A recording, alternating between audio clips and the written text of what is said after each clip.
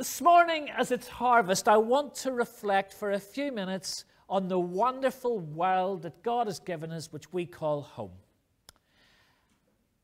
And this morning, I thought I'd take a chance to find out how much we know about planet Earth. So we're going to have a bit of a quiz, multiple choice quiz. So there's 10 questions. So the first one, what is the circumference of the Earth at the equator? Is it 20,000 kilometers, 30,000 kilometers, 40,000 kilometers, or 50,000? Who says 20,000? Nobody? 30,000?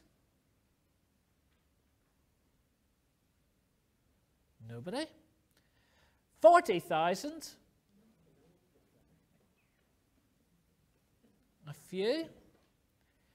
50,000? Is that the rest of you then? And some of you are abstaining. The answer is 40,000. The good thing about multiple choice is at school we called it multiple guess. So if you don't know the answer, just have a go.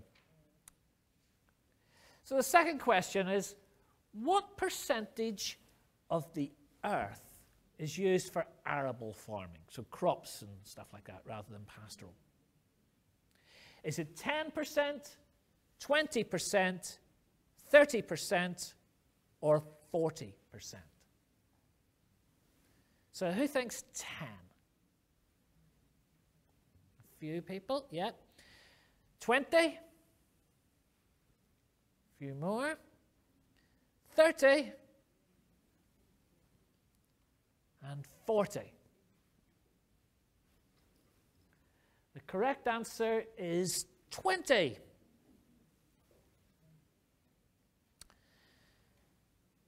Okay, third one. How wide in miles is a degree of latitude? So one of those lines that you see going across a globe. Is it 29 miles, 59 miles, 69 miles, or 89 miles?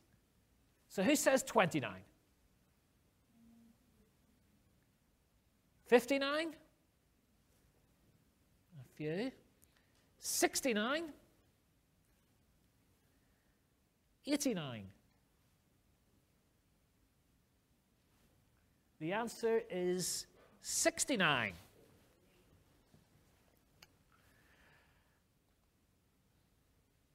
Fourth one. Which of these cities is sinking into the sea? Is it Luanda in Angola? Is it Los Angeles in California? Shanghai in China? Or Venice in Italy? Who thinks it's A, Luanda? B, LA? C, Shanghai? Or D, Venice? Well, Venice is a popular choice there, and it is the right choice, yes. I imagine it would be quite scary if Shanghai fell into the sea, because quite a lot of people would go with that. Okay, fifth one. If you chucked a bottle, which you must not do,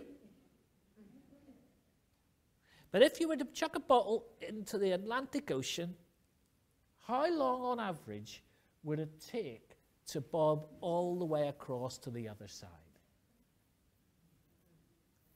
Is it 1 year, 5 years, 10 years, or 20 years? Who says 1 year? A few people. 5 years? A few people. 10 years? Or 20? The correct answer is 1 year. That surprised me. Slightly easier one, this one, I think. Or at least I knew it, so it must have been. What is the word for land that has fallen down a slope? Is it A, comet, B, avalanche, C, landslide, or D, tsunami? So is it, who thinks it's a comet? Who thinks it's an avalanche? Who thinks it's a landslide? And who thinks it's a tsunami? It's actually C, it's landslide. Well, another one that I wasn't sure about, but which of the following is not a peninsula? Is it A, Korea, B, Japan, C, Sinai, or D, Yucatan? Who thinks it's Korea? Who thinks it's Japan? Who thinks it's Sinai? And who thinks it's Yucatan? It is actually Japan. Japan. It's an island. Mm-hmm.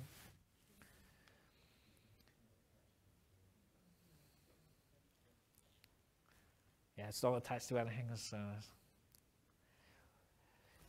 What word describes the bend of a river? Is it a mendicant, a maraud, a meander, or a manger? Who thinks it's a mendicant? Who thinks it's a maraud? Who thinks it's a meander? And who thinks it's a manger? You'd be surprised to know it's a way and out now. It's a meander. What is the world's longest river? Is it the Nile, the Ganges, the Amazon, or the Mississippi? Who thinks it's the Nile? Who thinks it's the Ganges? Who thinks it's the Amazon? And who thinks it's the Mississippi? The correct answer is the Nile. It's also the only one I've cruised on. And final one, what is the name given to the imaginary line at latitude 0?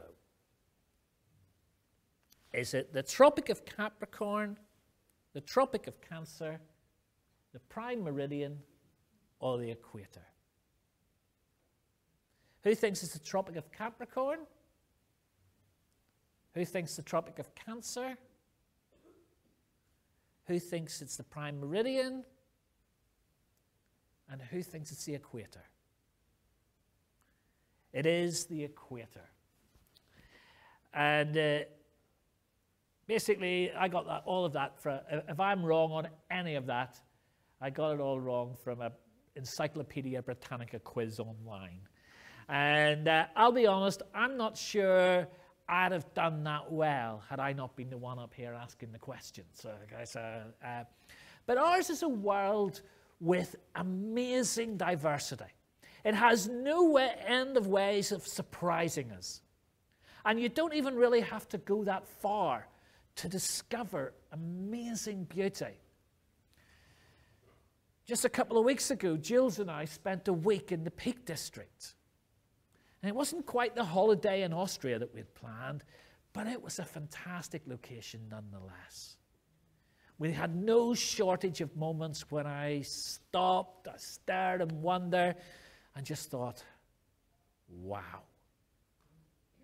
And I imagine most of us have moments like that. Because as I've said a couple of times this morning, the idea of celebrating harvest can feel quite distant for us in more urban settings. We're quite disconnected from the food on our tables. When I was walking around the Peak District, I didn't necessarily make a link between the lamb that was gambling around in the field and the lamb shank I had on Sunday lunch. And let's be honest, we're not singing the hymn today, but how many of us really plough the fields and scatter when we sing that on Harvest Sunday? And yet in other ways we're becoming more and more aware of how our relationship with this planet we call home. And in particular how precarious that relationship is. We rely on our planet for food, for water, for shelter, and for so many other resources.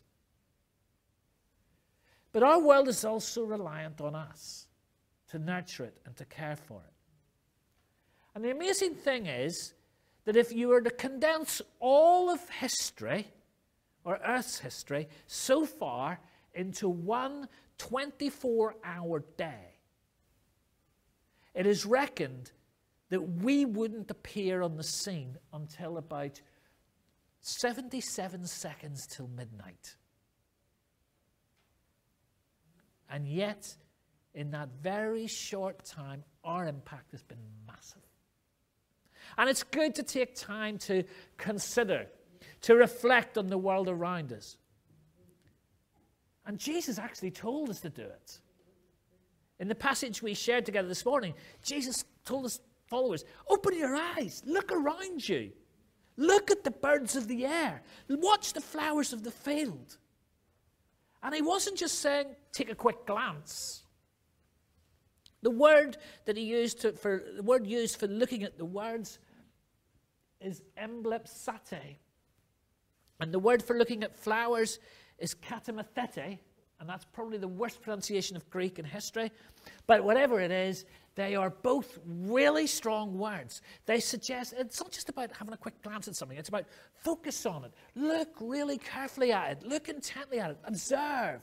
It's about looking at something with a view to thinking, what can that teach me? What can I learn from that? Because we can look at the world, we can be moved with awe and wonder, we can be inspired to praise, we can be stopped in our tracks and think, wow. But Jesus doesn't tell us to stop and look at creation just for that purpose. He calls us to look beyond what has been created and look to the Creator. So what can we learn on this Harvest Sunday? What can we learn about God from what He has made? The first thing is that God cares for His creation. Jesus says if we look closely at the world, we will see how God is constantly providing and caring for it. He provides for the birds of the air. He clothes the flowers of the field. We live in a world which just seems so much to be perfectly designed for life to develop, to grow, to flourish, and to develop. And I'll offer you just one really bizarre example. We can take our food for granted. But 1/3 of the food in the world is dependent largely on a single insect, the bee. We rely on them for pollination.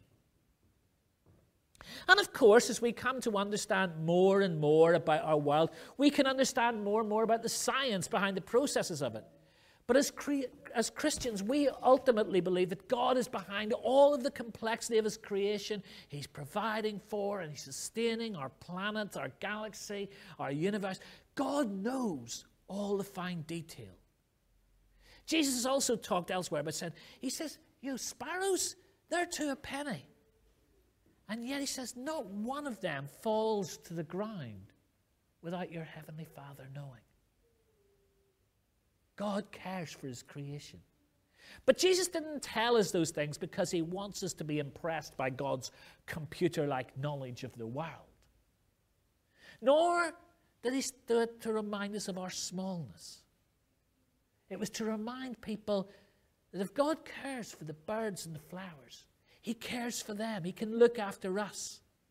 He says, look, I care for the birds. I care for the flowers. Are you not much more valuable than they are? If that's how God clothes the grass of the field, which is here today and tomorrow is being used for cooking fuel, will He not care for you? And as I was preparing this, I was reminded of a very old poem which I remember from my childhood, called Overheard in an Orchard by a woman called Elizabeth Cheney. And it says, said the robin to the sparrow, I should really like to know why those anxious human beings rush around and worry so. Said the sparrow to the robin, friend, I think it must be that they have no heavenly Father, such as cares for you and me. Humans have a special place in God's heart. Of all creation, we are the ones who carry God's image, who are uniquely created for that kind of relationship with God. And we can separate out the spiritual side of life from all the rest. But God is actually interested in all of life. He cares about every aspect of our life. When Jesus tells us to look at the birds and the flowers, he's not just asking us to admire their beauty, great as that is, but to allow them to speak to us about his care and provision for all that he has made. And to remember that that includes us. We can get anxious and think that God's forgotten of us, about us, that we're all on our own, that we have no one looking out for us. When we feel that way, says Jesus, stop, look around. Don't just glance. Really look, watch, observe, learn from the world around you that the same God who cares for them cares for you.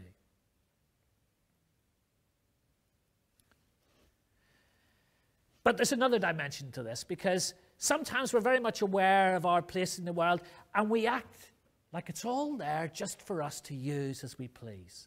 And when we overemphasize our uniqueness before God, we might even start to mistreat the world in ways which totally dishonor God. Imagine I gave you a gift and you just didn't care about it. Treated it with real disdain. It wouldn't really say much about what you thought of me, would it? And so it is with God. God loves his world. It's there in the most famous verse in the Bible. For God so loved the world. And when we look at the world, when we really watch and observe, we don't just see that God cares for the world, but we can also see that creation is groaning.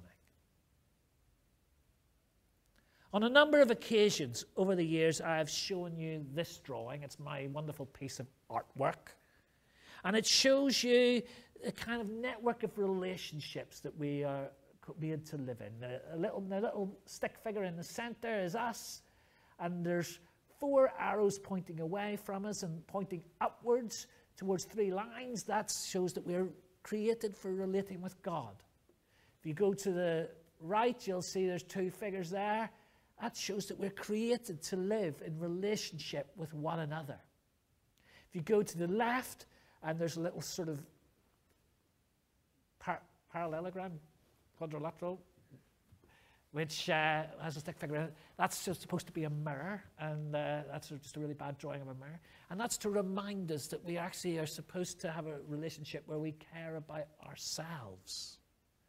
And underneath at the bottom, we have a little ball with a few squiggles on it, and that symbolizes our world, that we are made for relationship with our created world. And all of those relationships can be broken, and Jesus comes to repair all of those relationships. I've talked about that numerous times with you. But perhaps that last one, the one with the created world, is the one we are less guilty of focusing on in church. But they're all part of the Bible story.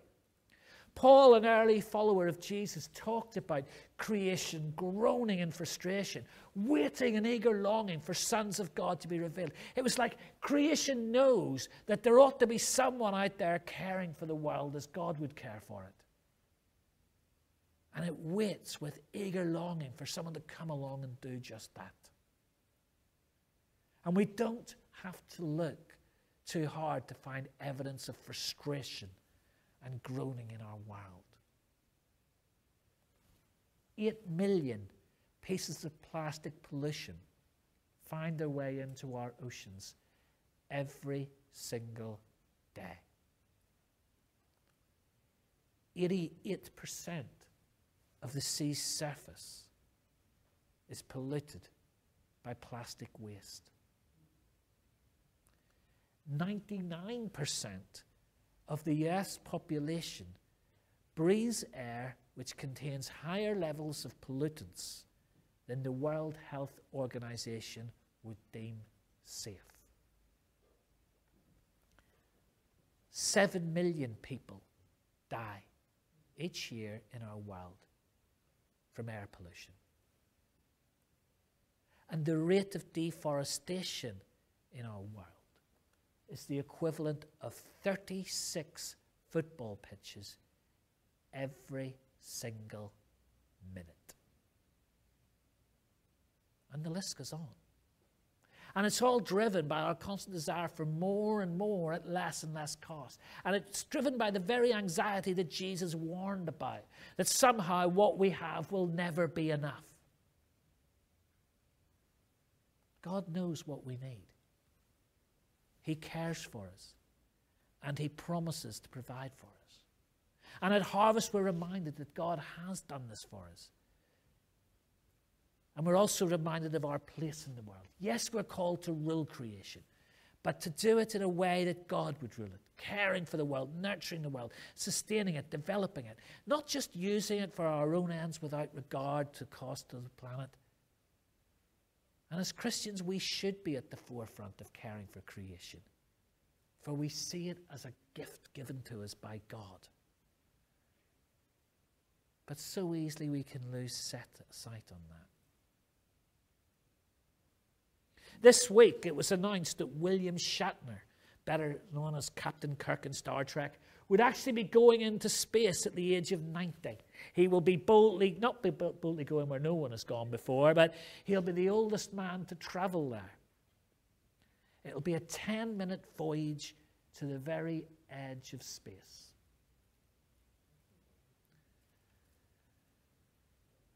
I'm turning into a grumpy old man, I think. I just find it sad that we live in a world where a handful of billionaires are locked in a race to get us to other planets. And if only those resources were being put to sorting out the problems down here.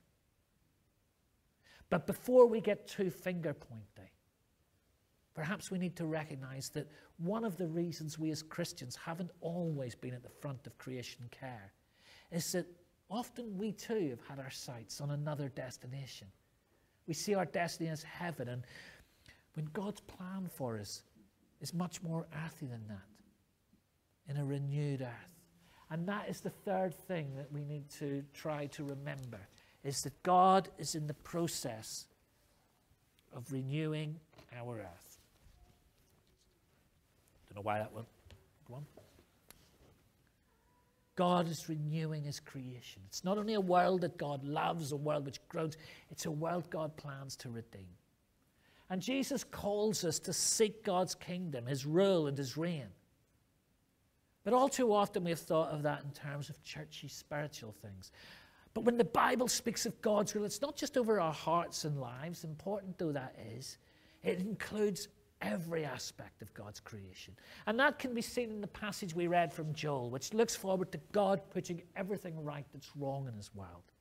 And that putting right wasn't just about humans, and it certainly wasn't about disembodied spirits floating up the clouds with harps. It includes the land and all that's in it. Joel spoke to the animals, the trees, the plants, the soil, and he said, "Don't be afraid, you wild animals, for the pastures in the wilderness are becoming green. The trees are bearing their fruit. The fig tree and the vine yield their riches." It's a picture of God's vision for His world, flourishing, fulfilling its potential, every aspect restored and cared for. It's a vision echoed towards the end of the New Testament, which says, Then the angel showed me the river of a water of life, as clear as crystal, flowing from the throne of God and of the Lamb, down the middle of the great street of the city. On each side of the river stood the tree of life, bearing 12 crops of fruit, yielding its fruit every month. And the leaves of the trees are for the healing of the nation. These are the pictures that God has in mind when he calls us to look at God's world and seek his kingdom. God's priorities are for his whole world. The world he loves, the world which grows, to become a world restored, and for the effects of destructive choices to be removed, and for every part of his creation to be valued and cared for. And harvest is an ideal time to reflect on that, as we remember how we rely on the earth to provide for us.